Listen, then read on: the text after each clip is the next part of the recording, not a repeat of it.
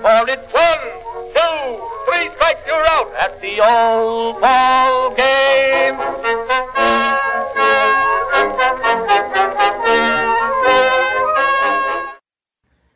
Oh, yeah. We've got you for 30 minutes. 30 minutes of playtime. Welcome back to Short Hops and Tall Tales, a pictureless podcast highlighting the romantic, wacky, weird elements of baseball that make America's pastime special. I'm Noah Scott, once again joined by the magnificent Brandon Riddle. Oh, my goodness. If you couldn't tell, we're doing Macho Man Randy Savage this episode. Bonesaw is ready. Oh, God. And so if you couldn't tell, that's going to be the whole episode. It's just going to be just totally obnoxious Randy Savage quotes. You're going to love it. I know it. Brandon, what else were we doing tonight? Yeah, I got so caught up with Macho Man Randy Savage. But beyond talking about him and his actual baseball history, we're going to talk a bit again about the pickle jar, always a fan favorite, and we'll tell a story about the best trade that never happened in baseball. Ooh, I like that. And then it looks like we're going to be closing things out, if we have time, with a discussion about the American League and the National League, what we think they could do to better differentiate each other. But, of course, like I said, we're starting with Macho Man Randy Savage. Top billing. His top billing, of course, the main event, and his illustrious yet brief minor league baseball career. So, for those of you that are unfamiliar, Macho Man Randy Savage, born Randy Mario Poffo. If anyone is unfamiliar with Macho Man Randy Savage, they came into this episode just severely confused, and I apologize. Oh, they're definitely a little scared right now. That was a very aggressive opening that we just had. That's all right, though. I guess a better question to kick this off. Obviously, for those of you that don't know, he is, in my opinion, the greatest wrestler of all time, or at least one of them. People have those differing opinions. Brandon, did you ever watch a lot of wrestling growing up? Oh, the late 90s, I watched it all the time. Okay. Late 90s, early 2000s. So again, the peak of my baseball fandom coincided with wrestling as well. Ooh, I like it. That's very American.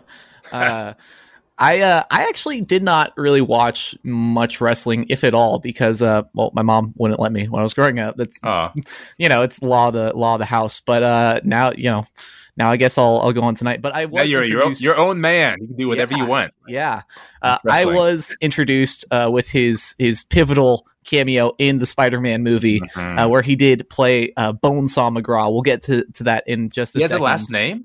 Yeah, Bonesaw McGraw. They only call him Bonesaw in the movie, though, but it's a good rhyme. Yeah. Okay. But yeah, so I got a little bit of a later start on Randy Savage, more in like middle school, high school, when my friends, introduced me to him and the WWE. But for those of you that don't know, like I said, one of the greatest wrestlers of all time, has one of the greatest commercials of all time when he did the Slim Jim commercials, snap into a Slim Jim. You got to say it right, man. You got to say it right. I already did the first impression. You hit this one. This is all you. Okay, here we go. Snap into a Slim Jim. Oh yeah. This is just the first 10 minutes of this is just going to be us just doing impressions, right? Yeah, I'm okay with that. Yeah. Anyway, so Randy Savage, before he was the great wrestler, before he was Bonesaw McGraw, he was born in Columbus, Ohio. He attended high school in Downers Grove, Illinois, and his father was a wrestler. However, he didn't immediately follow in his footsteps because he actually wanted to play baseball ever since he was 7 or 8 years old. He was the typical, carried his glove and bat everywhere. He loved going to Wrigley and Comiskey Park, loved the Cubs. Interestingly enough, his two favorite players, though, were Pete Rose and Johnny Bench. And he was so into it that his parents actually built him a batting cage with a pitching machine. And growing up playing, Little League, all those lower levels, he was the kid. Every neighborhood has the kid on the block that can hit balls over the fence and that everyone kind of thinks this guy has a chance to go pro, right? That was Randy Savage. Well, you know what they say, Noah? What do they say? They say the cream rises to the top. Oh, I walked right into it. Brutal indeed. Yeah. But so he was a great baseball player growing up. He played baseball in high school where he was actually a 2-time All-Star, batted .500 as a junior, .525 as a senior, and led his high school team to back-to-back conference titles. So like I said, everyone really just assumed he was destined for MLB greatness. Mm-hmm. But weirdly enough, he got no attention in the 1971 draft. He was this great catching prospect, had power, but in 48 rounds, 66 catchers were drafted. That was one of the one of the first drafts, right? Wasn't draft first get like the late 60s? So maybe like the scouting network wasn't set up yet? Yeah, I mean, that's a good point because it is early 70s. Obviously, scouting is not as widespread or as advanced as it is now. You had one guy covering 4 states who just like the chain smoke. Yeah, exactly. So it's a little understandable that Randy might have fallen through the cracks, but that would not keep him down. So he and his dad in 1971, they drove 283 miles to St. Louis just for a tryout with the Cardinals. And some of his friends actually said that, they thought that he really never forgot about being ignored in the draft because so many, 66 catchers are taken and not him. Like for being hitting 500 back-to-back seasons, that's ridiculous, right? That's how you get a chip on your shoulder. Exactly. Something that could one day, catapult you to the top of the wrestling world. I don't know. Maybe we'll see. So they drove, almost 300 miles to St. Louis for this tryout, right? And out of 300 players, Randy Savage was the only one to get a contract. Granted, it was $500 a month, no bonus, but he got a contract as a high school catcher at 18. That's really impressive. 300 people show up, and the only one that leaves with a check is the guy who drove 300 miles. That's incredible. So, like I said, he signed as a catcher. But in the minors, he did mostly play in the outfield. Of course, that was in part due to an injury that we'll talk about in a little bit. But some of the stories that really came out of his baseball days are really incredible. He was one of the first people he pioneered one of the drills where you would swing a bat into a big, thick car tire to strengthen your wrists and your hands and to really drive through the ball. Do you think he was doing that drill as practice, or do you think he just really wanted to hit something and he had a bat in his hand? And he was like, "Oh yeah, boom!" Just got really hyped up on the activity, yeah. But as a prospect, in high school, he was known. He had this cannon of a right arm. He could make the throw home from the outfield, no problem, right? Nice. And his one of his friends actually claimed that growing up, Randy, when he would catch, he would throw the ball harder back to the pitcher. He'd throw it harder than the actual pitch that he received as the catcher, which I think is hilarious.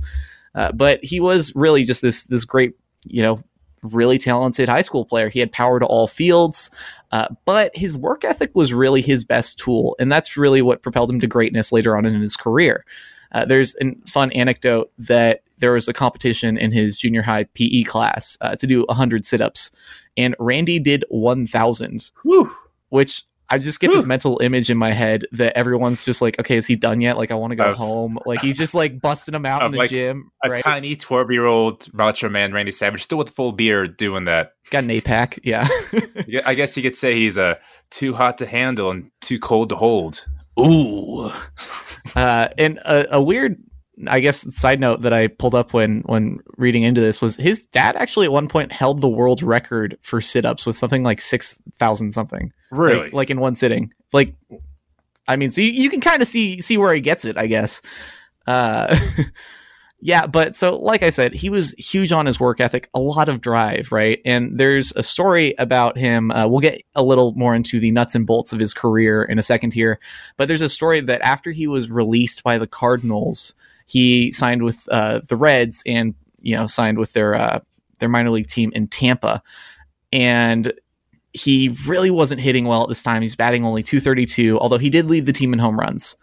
But it was about that time everyone kind of figured okay, he's been a prospect for about 3-4 years now. He's probably hit his ceiling, right? But one day, the general manager and the manager of the Tampa minor league team, Russ Nixon, they got to the field at 1 p.m. and they just heard this clanking sound. They're like, what's going on? And so they look out, and Randy Savage just has buckets of baseballs in center field, and he's just beaming them to the plate, just on a line, throwing them home. And the GM asks him, and he's like, "What are you doing? You're the only guy out here." And he says, "I'm just trying to make myself more valuable," which is such a great quote. That's so good. Absolutely. Especially because, again, he fell through the cracks so often and he's not even playing his position, and he's just out there doing what he can to become a better player. Exactly. And it's really just shows that mentality that he had, that he was going to be the last one on the field. He was going to work his way and really grind it out. So I love that quote. I really do. So he's in the minors, right? And his power really doesn't translate as well, although he still has some pop. And in part, this is due to he actually injured his throwing shoulder, his right shoulder, after a collision at home plate. But he just learned to throw as a lefty instead, because apparently Randy Savage taught himself how to throw ambidextrously. Thank you for correcting yourself. Got you. Ambidextrously in high school in case he needed to pitch. There's this quote from him that at the time he says, "Well, a coach might want me to pitch, but I don't want to burn out my arm, so I'll learn to do it lefty, and I'll save my right for the important things." It's just clear from the trajectory of his, wrestling career that when he had a goal in mind, he's going to get it no matter what. This is a perfect example of that. That's incredible. Exactly. And I do kind of like the slight here that he says, pitching's not that important, so I'll just use my left arm. Right. Pitching's easy. Come on, guys. Exactly. And he some of the stories that really come out of his minor league tenure are just great. Like the fact that, because like I said, his contract was really, really pretty much nothing. He got $500 a month. And so he had to save a lot of money and really be smart with his money. So what he did was he would target they're called bonus babies, the prospects that get the big signing bonus that are a little more well off than, the other guys that are really struggling to stay afloat. And he would target them and take their money when they would play poker and play card games. So he knew. Yeah, and let's be real. If Macho Man, loses a poker game to you and he doesn't have the money to pay, what are you going to do? Even at this time, he's a no-lose situation for him. Yeah. I'm not going to ask this guy for money. He's built like a skyscraper, right? But that's kind of cool, and that kind of feeds into that competitive nature that he had. He had to win. And then this is another little aside that I found that I think is honestly really cute. So when he was a catcher, he's still a really loyal friend, and one of his buddies was actually also in the minor leagues. And one time, Randy was behind the plate and he was catching, and his friend was up to hit, and he actually would tell his buddy which pitches were coming so that he could, get a better chance to hit. And I'm like, that's a good friend, right? The pitcher must have. I wonder if the pitcher caught on at some point that this one guy's the only dude hitting me all night. Happens to be friends, but. I want to one day talk with, an umpire and get their views on this little back and forth between catchers and batters that no one else is going to hear except for the umps. That has to be weird. Yeah. Umpires thinking, why is this catcher telling, whatever, man. Well, that's got to be hilarious, right? Oh, because Yadier Molina, he's got to be talking some kind of trash to his buddies, right? Oh, absolutely. I think that just an aside, it'd be great to hear umpires mic'd up. Because I want to hear. They would never agree to it, of course, but I would love to hear what's going on in those environments. Now I kind of want to find out who was or who is the funniest catcher. Because if you put it like a stand-up as a catcher who's not standing up, who's in fact squatting, I'm sure you can get the batters to start cracking up during the middle of a pitch and wail and miss terribly. That might be the new inefficiency in the market. Comedians as catchers. I like it. So we've moved on from super spies catching to comedians. Mm-hmm. I like the continuity we've got here. So let's actually talk about how his actual game performance, right? Because there's a common opinion that he wasn't good, which, hey, it's fair. He obviously was not an excellent minor league player. Otherwise, he would have made the majors, right? So he has this career slash line where he hit 254, 346 on base, 391 slugging. And this is through his 4 seasons in the minors. Now, that's not terrible, and especially if you consider that, for a catcher where there's lower offensive expectations, I would take that. Granted, it's the minor leagues, and it's also very low levels, like Class A ball. But it's solid. Maybe not as an outfielder. And it's the mid 70s as well. That's not bad at all. Yeah, exactly. And he had 16 home runs in his career, 129 RBIs, even stole a base 9 times. Okay. So already better than Tim Tebow. You had to get that in there, didn't you? Oh, I had to sneak it in. So Randy's best year was in 1973 when he finished with a 282 average and an 841 on base plus slugging percentage. Solid. However, he actually started off hitting 344 in his first 25 games, started off just on a tear, and actually was promoted midway through the season to Class A. And everything looked like, Randy was figuring it out, but he got hurt. Like I said, he had that shoulder injury and that collision at home, and he was released by the Cardinals after just a couple of seasons. Fast forward to 1974, and that was his last year in baseball at only 21 years old. Now, overall, I maintain he really wasn't as bad as many people think. And when you really dig in, you see, that shoulder injury, obviously that sapped a lot of his power. But in addition to that, I'm looking at it, and he had a below average batting average on balls in play. He was getting unlucky on a lot of the balls that he actually made contact with and put in play. And the park that he was in the minors was just this, I guess, equivalent of like a Home Depot, just this massive, this place that really it contained his power, and it really sapped those home run totals. And like I said, power was one of his major tools in high school and coming up. So overall, really not as bad as a lot of people think. And he was just the product of some unfortunate circumstances. However, like I said, this is just a prologue to Macho Man Randy Savage.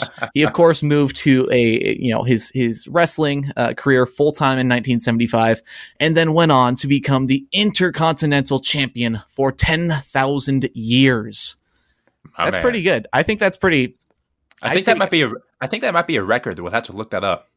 Yeah. 10,000 years, yeah. Yeah, how long has Mike Trout even been MVP? Like what? Like maybe like 4? Like 4,000? Yeah, he's not even close. Yeah. So anyway, while Macho Man Randy Savage, his baseball career, it didn't pan out, but we did get the Macho Man as a result. So sometimes things work out in strange ways. We wouldn't have gotten Bonesaw McGraw, and fighting Peter Parker if it weren't for this shift. So that is Macho Man Randy Savage and his all too brief baseball career. I'm still astounded that he was a very new finding for me. And So for those of you listening, we were doing an outline earlier, and originally there was somebody else he was going to talk about, and I was kind of looking at it thinking that's fun. And then 20 minutes later, I look back and I see in all caps, Macho Man Randy Savage played baseball. Yes, this is going to be a good episode. Yeah. I was, if you couldn't tell by the 4 or 5 oh yeahs at this point, I was a little bit excited. I'm not gonna lie. Now speaking of the oh yeahs and the Macho Mans, we're gonna move on to the pickoff trivia, and in this case, it's going to be who said it. Is this a quote by Yogi Berra or Macho Man Randy Savage? So Noah, you are on the hot seat here. You have to get this. I will. There's a couple of them. All right, here we go. Let's start with, I say I'm 1,000,000%. That's better than 100%. Macho Man or Yogi? I just like to say this is such a fun segment. I know. I got so excited. It's a toss-up, 1,000,000% or 100%, because I feel like that's... So on one side, you've got Yogi Berra just saying the most weird, nonsensical, but also does kind of make a little bit of sense. Right. Like he's got some weird quotes. And then you have just the bravado and everything machismo. That goes into the machismo that goes into, the, being a WWE superstar, all of the, you're playing it up with the fun quotes. I'm going to go with Macho Man.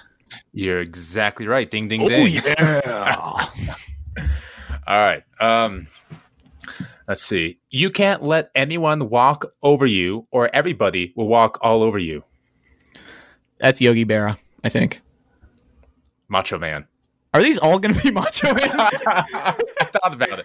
I really thought about it. Okay. Well, and now we're in a tough spot because now you're thinking they can't do 3 Macho Mans in a row. So one has to be Yogi, right? It's like when a pitcher throws 3 straight curveballs. It's like, or Well, 2 straight curveballs. It's like he's not going to do it again, right? right? Not again. And I think Oh, I have gosh. the perfect quote then. Okay. If you ask me anything I don't know, I'm not going to answer. I'm going to go with Yogi Berra. Yeah, you got that one right. That's Yogi. Okay, I'll take 2 for 3. I feel like that's a respectable. That's hitting 600. That's a Hall of Fame stat line. I'll just do 2 more. Okay. I'm here. Usually, you're dead to get your own museum, but I'm still alive to see mine. Can you? I missed the first part of that. What was it? Usually, you're dead to get your own museum, but I'm still alive to see mine.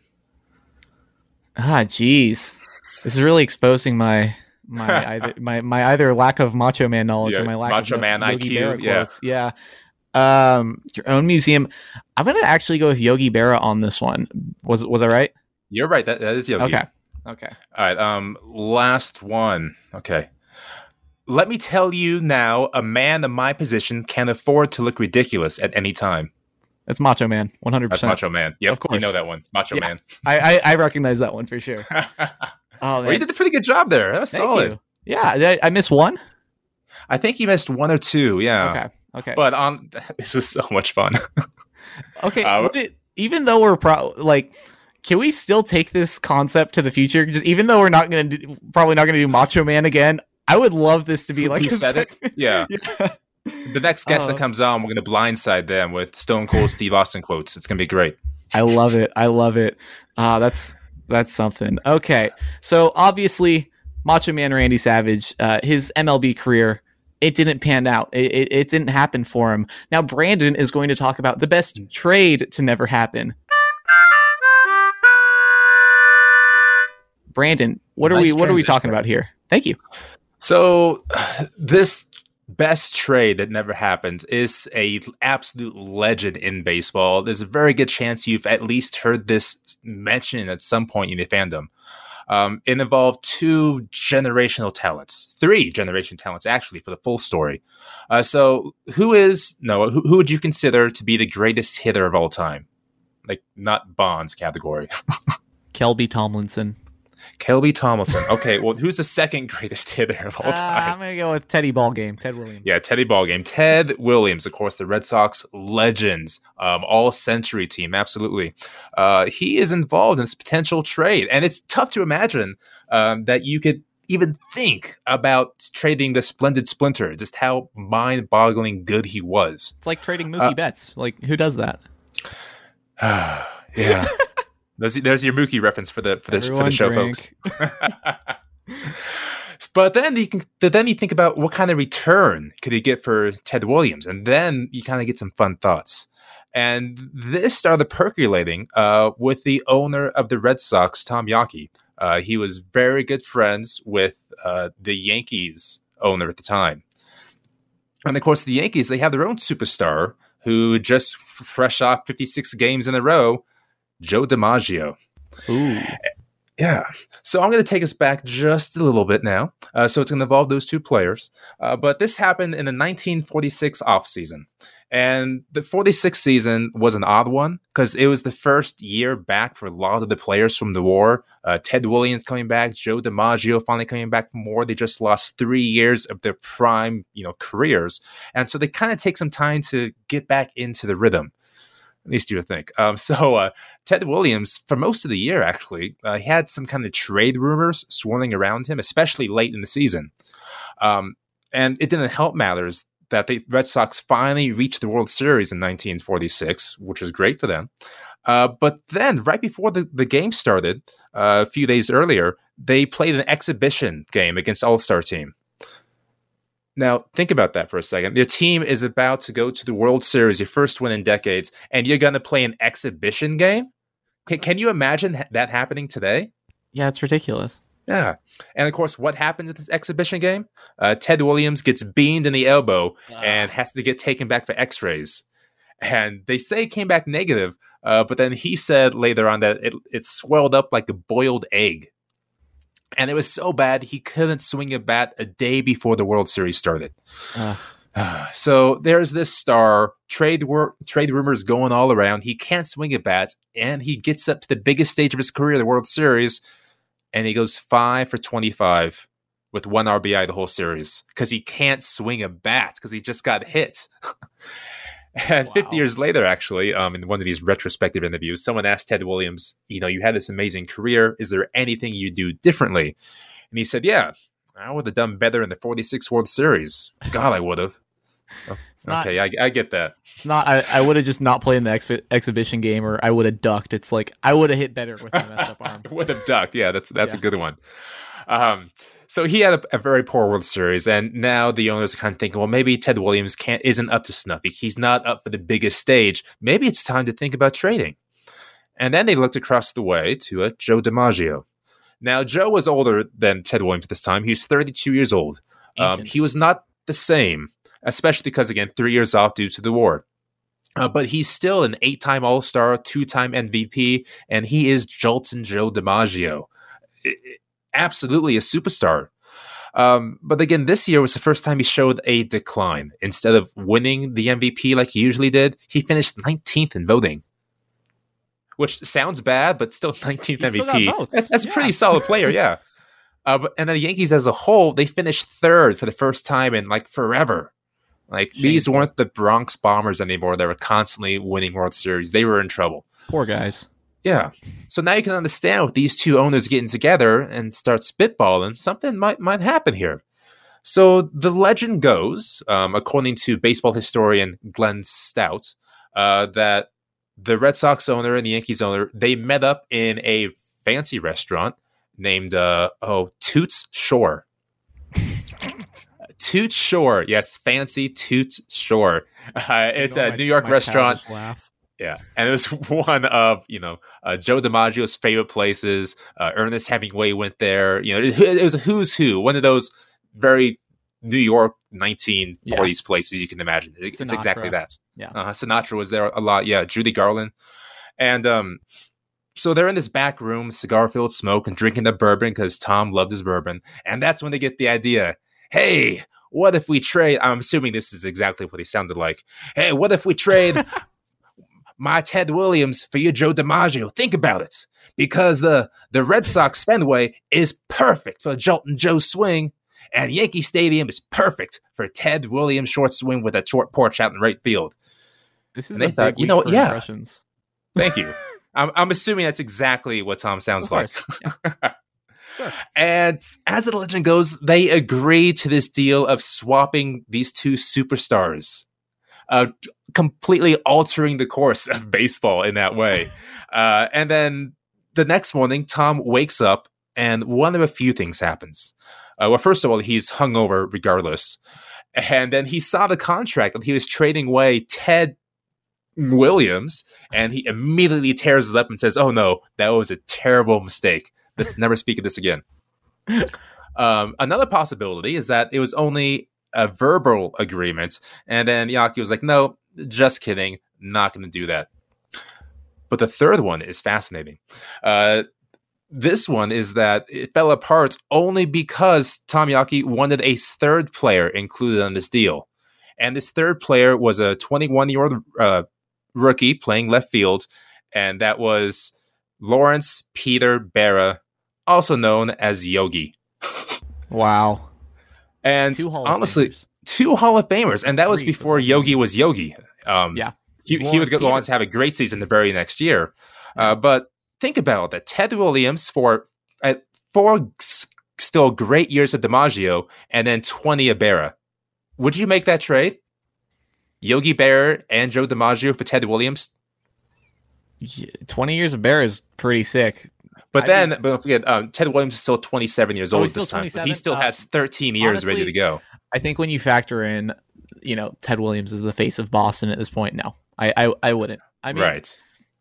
But in the name of winning ball games, especially with Yogi and DiMaggio, you have to do that because it's Yogi, and DiMaggio is not that old. He's 32. Like in baseball, and for an athlete, sure, but you get 21-year-old Yogi Berra. I mean, obviously, yeah, that's the game changer. I don't think I would do, especially considering the ages, DiMaggio for Williams, but throw a Yogi in there. Yeah, definitely. Oh, it's tough to say no. Yeah, I can't imagine the butterfly effect that would come from that too.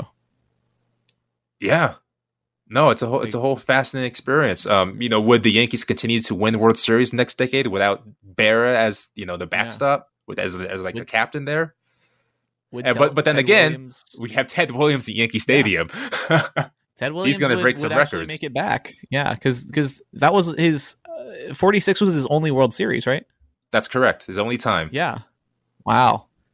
That's wild. Mm-hmm. And unfortunately, of course, there are no reporters to report on that story. The day of, there was no like Tom Verducci tweeting it out. It's like, hey, I just saw these guys in the bar. See, it was actually reported 30 years later by the historian Glenn Stout, and everyone seemed to say, yeah, this happened. So there we go. A little bit of a baseball. What could have been That really reminds me of. I mean, I'm sure everyone has at least some similar experience, but like, when you're hanging out with your buddies, you're, drinking a little bit and you do those like entertain some wild fantasy baseball trades, except this is with two of the most valuable franchises in sports. Like, it's like, okay, but what if I did give you Mike Trout for Juan Soto? Just hypothetically, like, I mean, who's to say no?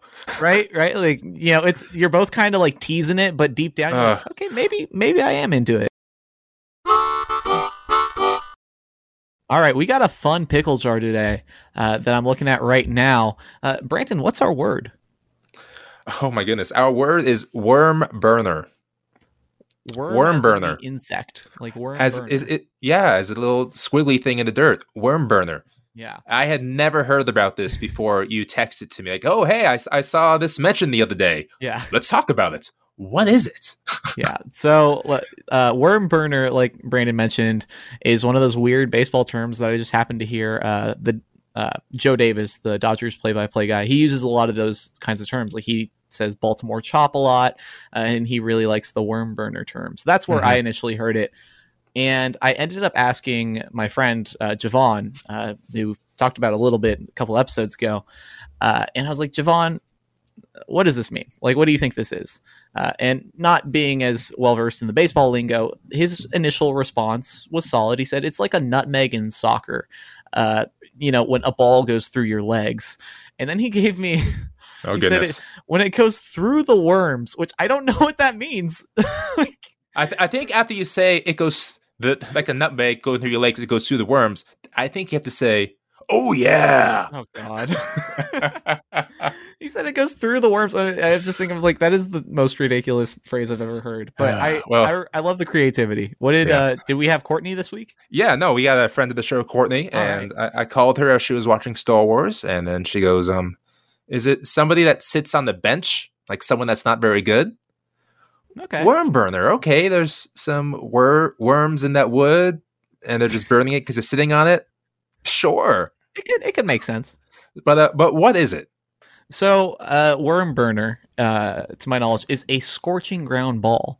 However, it's not a traditional ground ball in the sense that it hops, right? So it's really just skimming across the grass, hence burning the worms. So if there's like longer grass, you might see ground balls tend to do this a little more. But essentially, it's a phrase meaning, it's just going along the ground. It's burning the worms in the dirt. And I found out that baseball actually adopted this term. It didn't start out as a baseball in the baseball lexicon. It was borrowed from golf. So imagine like you hitting a punch shot and the golf ball just skims right over the grass. Then they called it a worm burner in the 60s. It's really interesting how much baseball borrows from golf because there's slang stuff. I know that in terms of analytics, the Hawkeye pitch tracking system originated with golfers wanting more information on their swings and where the ball was going. So I think there's a really interesting and relationship. Like the first overlap I can think of off the top of my head between baseball and golf is there's a long drive. Oh gosh. Right down the fairway, a deep to center. Yep.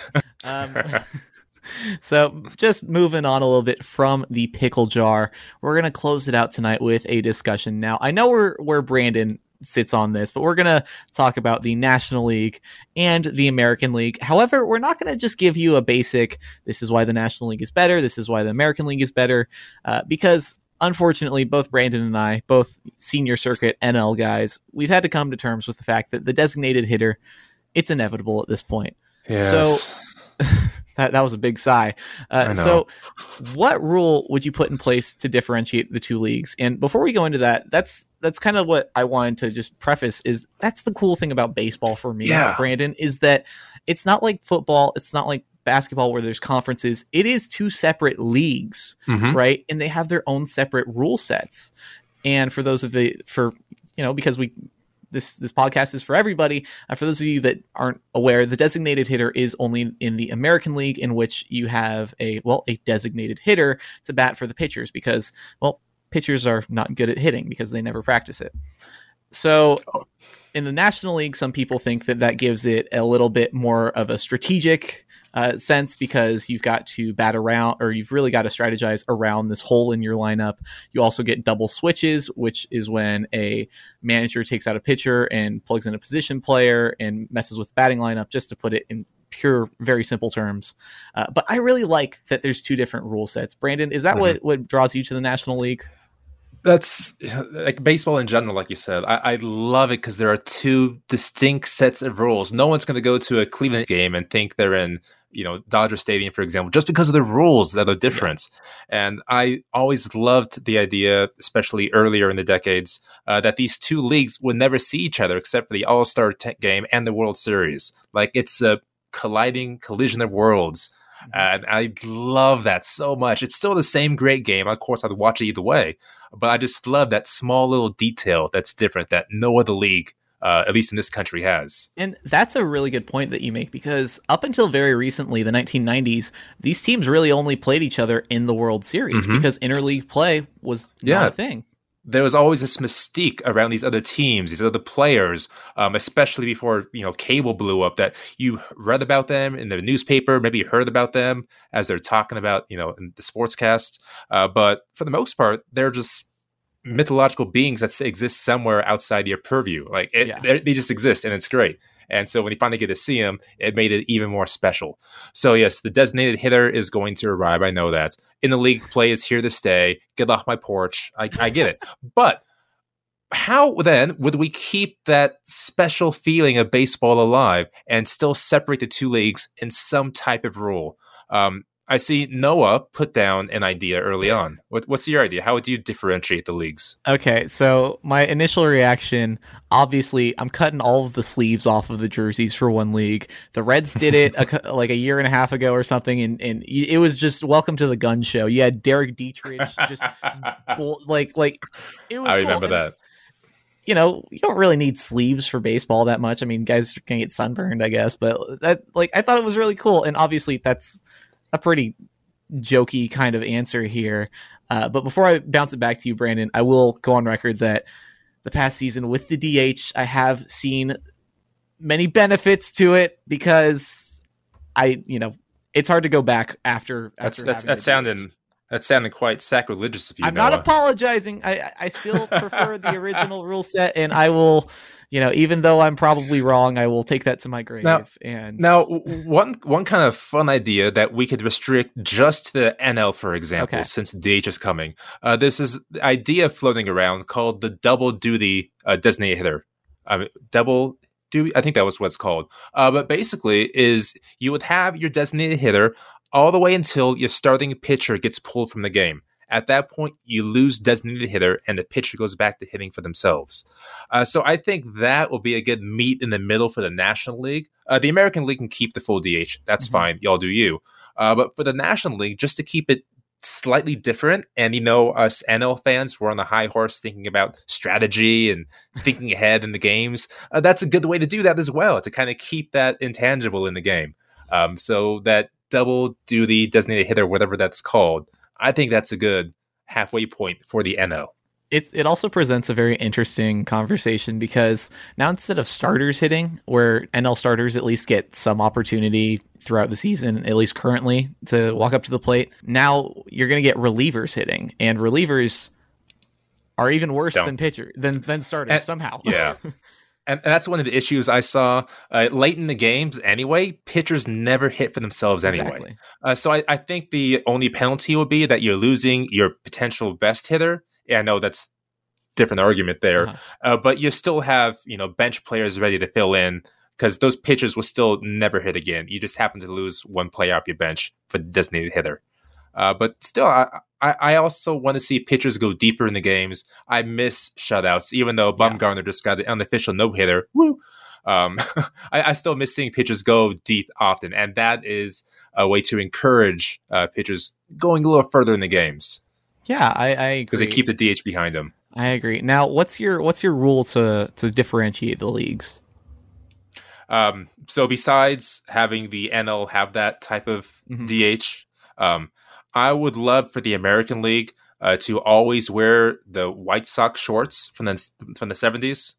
They had the little softball shorts. They played a couple games of them. All right. I want every American League team in shorts. You're going to cut down on stolen bases because everyone's just going to be too burned up from raspberries. No one's ever going to want to. No, slide. they can all put their sliding gloves on and go head first. It's fine. But their legs. oh, go head first. Okay.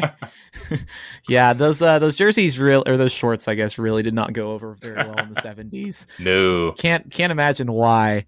But yeah, so that is our discussion, and we are running up on our time here tonight.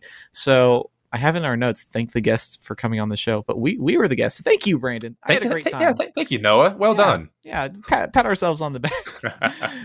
So thank you all for joining us, those of you listening. And be sure to check out Pitcher List and take a look at joining PL Plus, because you get to join a community of really, really cool and really, really welcoming baseball-minded people talking fantasy, talk with us about weird baseball history. It's a great time.